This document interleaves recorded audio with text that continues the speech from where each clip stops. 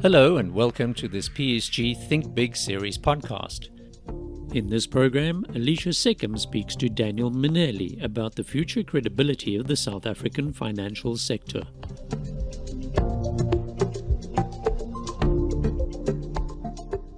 Welcome to the Think Big series, brought to you by PSG. The series is a collection of dialogues with leading speakers that brings its audiences independent insights that help them in turn formulate their own opinions on some of our country's most pressing issues. I'm Alicia Seckham, and joining me today is Daniel Manelli, who's chair designate at Nedbank, a position he officially assumes in June after having stepped down as chairman at Alexander Forbes. Pre his chairmanship positions, he served as chief executive of Absa Group, and prior to that was deputy governor at the South African Reserve Bank, where he served 2 5-year terms. Daniel's also served as the IMF, G20 and BRICS Central Bank Deputy for South Africa, as well as the chairman of the deputies for the International Monetary Financial Committee of the IMF. So who better to talk about the future credibility of South Africa's financial sector? Daniel, thanks so much for joining us today. And considering the recent crisis involving Silicon Valley Bank and Credit Suisse, perhaps that's the place to start, because that could have set off a series of bank failures had governments not stepped in, right?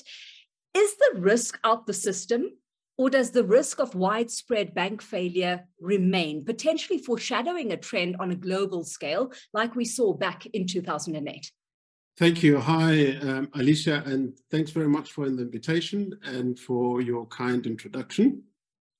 I think the run on Silicon Valley Bank came quite out of the blue and as a shock to the markets. So it is therefore not surprising at all that we would have seen the nervousness and the volatility, and in some instances almost near panic in terms of sell-off in the markets.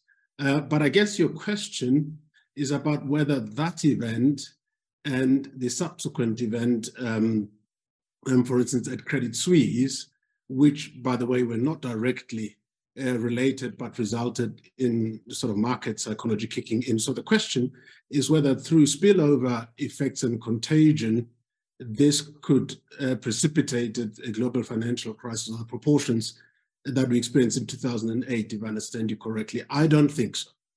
And I think recent development seems to confirm that. And the clearest signal for me in that being that central banks, for instance, who were on a particular monetary policy path did not think that this was significant enough an event for them to diverge from those policy paths they were on.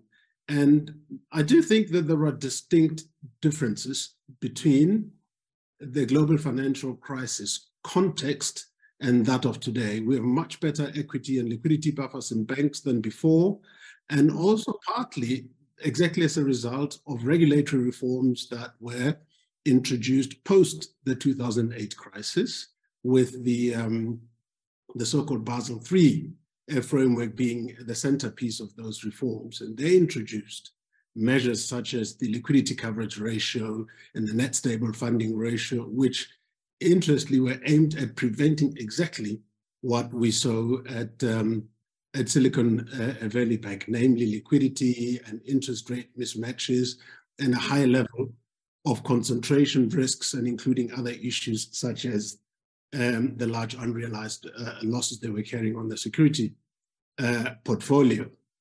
Unfortunately, one has to add that there were some regulatory failures that contributed to this, in that regulatory provisions were watered down in the US, exempting banks like SVB from more stringent provisions, and that apparently on the basis of their size. And you know, in the context of the US financial system and even the banking system, the 16th largest bank in the system is not entirely small. And of course, based on its operating model, which was highly concentrated with regard to the startup industry and how they supported that from both a deposit-taking basis and lending into that industry. SVB, one could argue, should have been looked at differently, just given its operating model. So in summary, I would say, at least on sort of these two cases, because they came sort of hot on the heels of each other. I don't think we have to worry about a 2008 style global financial crisis. SVB was a unique case, and the problems that Credit Suisse had been building over time. But the good thing is that both institutions are now the subject of orderly resolutions that are being facilitated by the relevant regulatory authorities. What it does confirm is that global financial markets are fragile and prone to crisis as well. But you're saying that despite South Africa's current vulnerabilities, the South African financial sector would be able to withstand the impact this time around if a global financial crisis did hit, because of all the buffers that have been erected along the way, right? South Africa's financial sector is generally well regarded, Daniel, and perceived by many as operating at the highest global standards. But there are a few challenges it's coming up against within a low to no growth environment. To name a couple: the impact of South Africa's grey listing on the country's financial sector, a questioning of the SARB's mandate and independence as well. Is the sector's credibility locally at risk at all in your books? I wouldn't think so at all. And you've touched on a couple of issues that I may just reflect on. And I think even on the onset of the global financial crisis, you'd recall that South African banks were actually in a very good position even then, well capitalized with sufficient liquidity. And it is also worth remembering that when in other jurisdictions, it became necessary to bail out banks and embark on unconventional policies in terms of both monetary policy formulation and implementation and liquidity provisions, that at no point did that become necessary in South Africa. So the regulatory and supervisory framework had remained tight and fairly intrusive, which stood us in good stead. And as a country, we actually resisted what at the time was called light touch regulation, which was adopted elsewhere, and which in some ways one could argue laid the basis for the calamity that then followed. Having said that, South Africa, though, did not sit on its laurels and was not complacent, and fully participated in all the initiatives that followed the global financial crisis to make the financial system safer, and as a result of which, for instance, we have migrated our regulatory architecture to the Twin Peaks system of regulation today between the Prudential Authority and the Financial Sector Conduct Authority.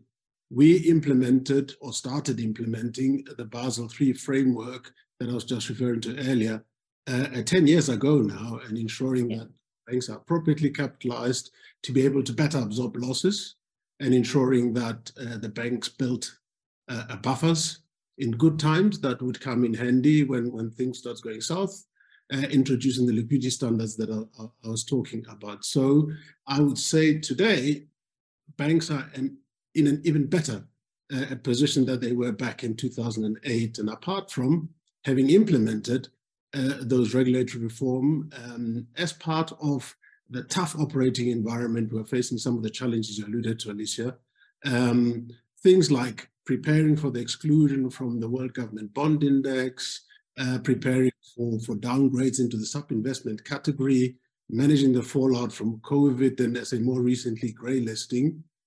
South African banks have remained vigilant to ensure that they are well prepared for potential pressures down the road, whatever their origin may be. Let's pick up on that grey listing aspect, because I chatted to Mike Brown, who you'll soon be sitting pretty close to, just the other day, and he was saying that South Africa being grey listed is not an indictment on the banking sector. It's a result of a broader system that doesn't work, where even when unscrupulous behavior is identified, no one's held accountable. So this inability to investigate, prosecute, and cooperate with global money laundering authorities is what's gotten us there. But that for most, South Africa already fell into their high-risk category, post reports of state capture. So they didn't need to be told to put South Africa on an extended due diligence. The answer seems obvious, right? But how do we get ourselves out from under this cloud?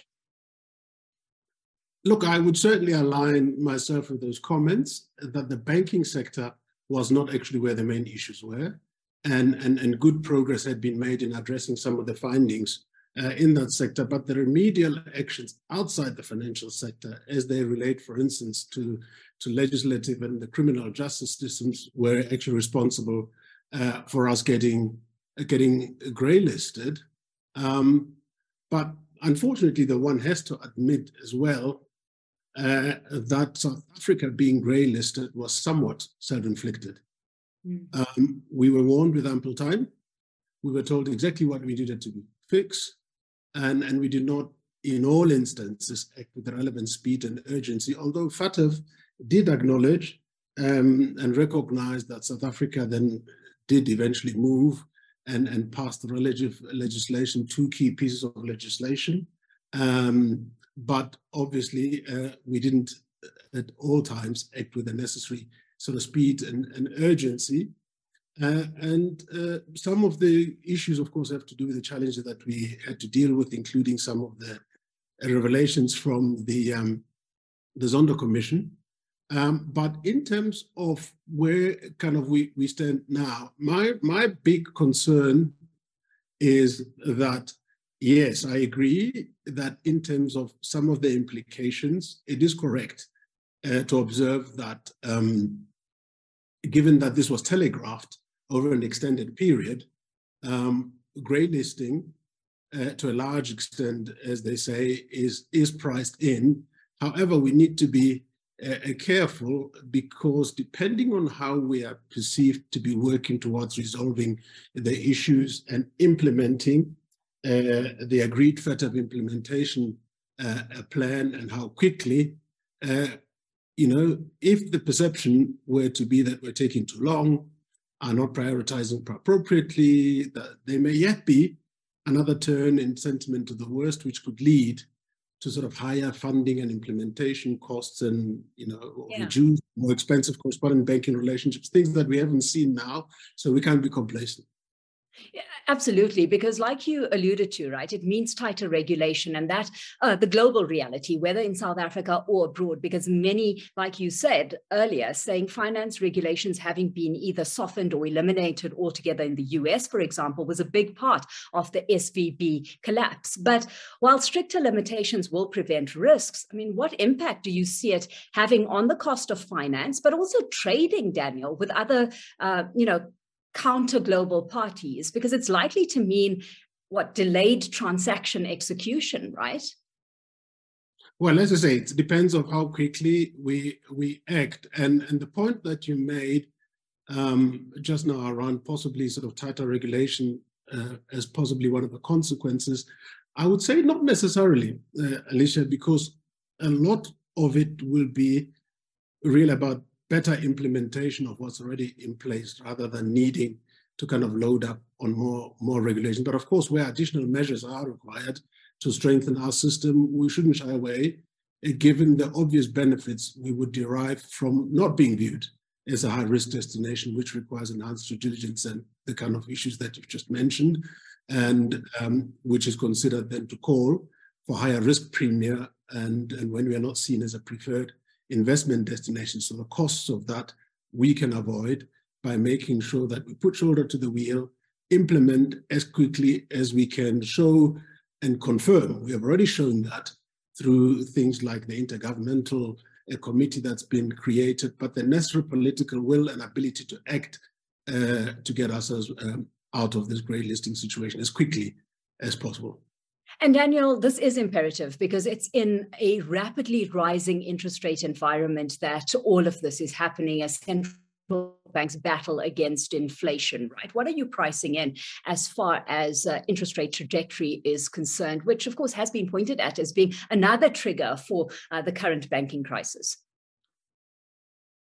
Well, I would not express myself into pricing in from a point of view of telling who I think might increase by when, or who might have reached the top of their cycles and might be ready to ease when, other than to say that while we have seen at the peaks and are past those, the inflation risks are still elevated.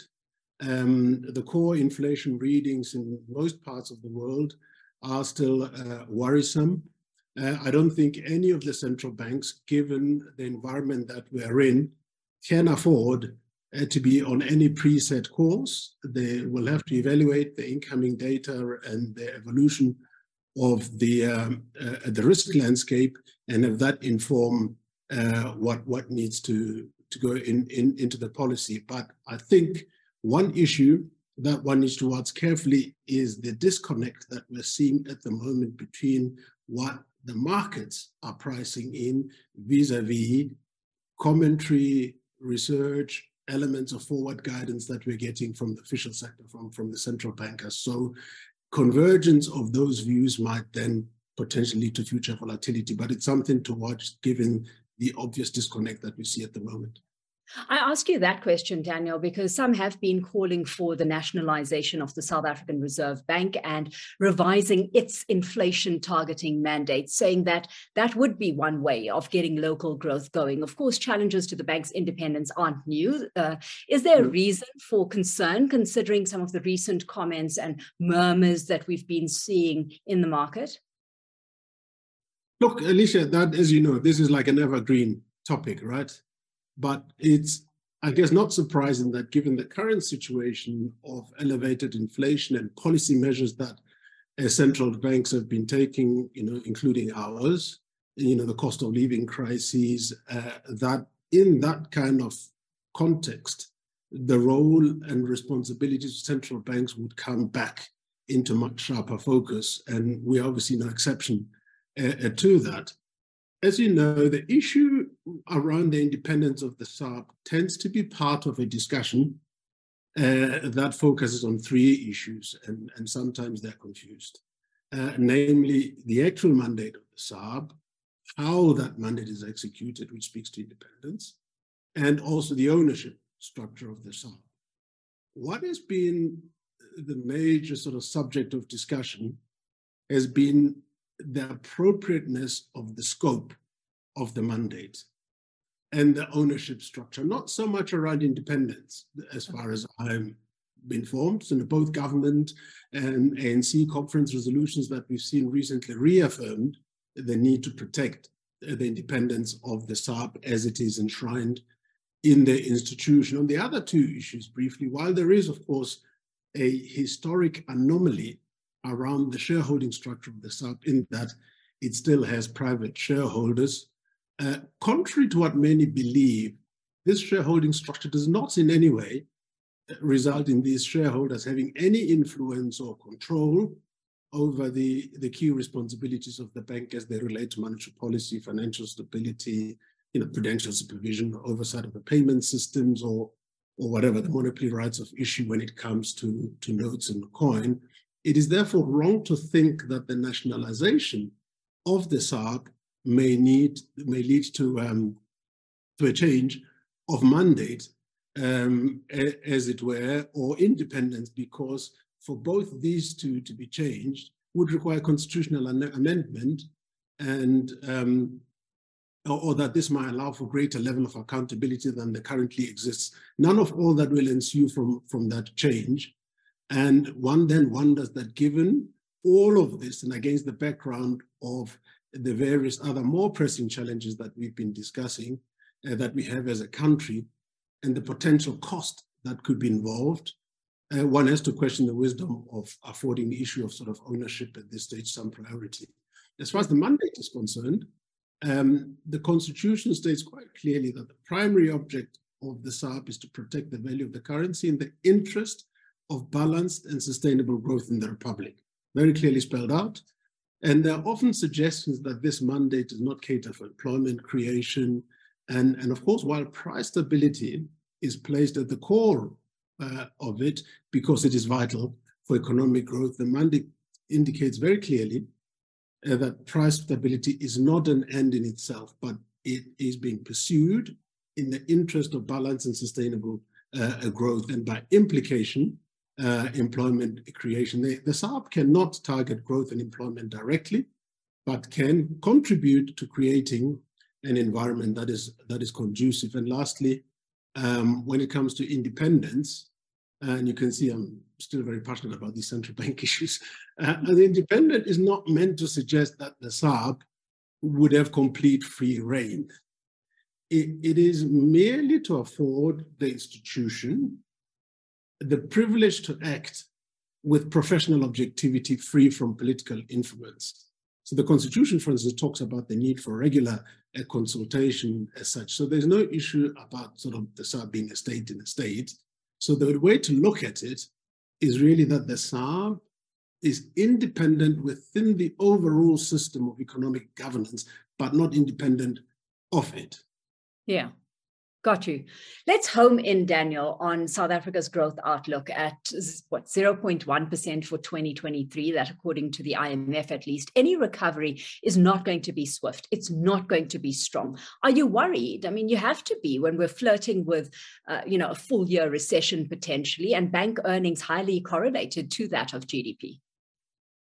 No, Alicia, absolutely. You're absolutely right. The fortunes of the banking sector are inextricably intertwined with those of the domestic growth outlook. And we certainly have to all worry based on the kind of growth numbers we've been registering. And we seem to be trapped in a low growth trajectory. And that must be worrying for all of us. And in order to address the systemic challenges that sort of bedevil South Africa of unemployment and poverty and inequality, we require much higher levels of growth. You'll recall that the National Development Plan actually suggested that we should be targeting a sustainable annual growth rate of around 5%, underpinned by a gross fixed capital formation ratio of around 25%. So if you look at the most recent outcomes, it's a far cry from that. The annual GDP growth rate for 2022 was just 2%, which included, as you know, a contraction of 1.3% in the final quarter of the year. And of course, this 2% growth is only sort of just marginal, a mere 0.3% higher than the pre-COVID levels, and the outlook is similarly bleak, with the most recent forecast suggesting that we may struggle to register any growth this year. The SARB is at 0.2, and the most recent one from the IMF even worse at 0.1. And even the outer projections are indicating that reaching GDP growth of even 1% might be a stretch.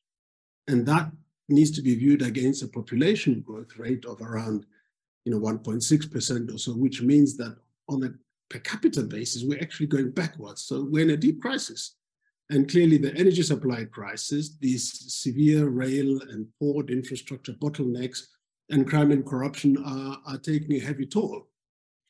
Like you say, a big part of the problem is the country's energy crisis. And in my introduction, I didn't mention the role you played just last year as head of the Presidential Climate Finance Task Team. Where do you see that taking us?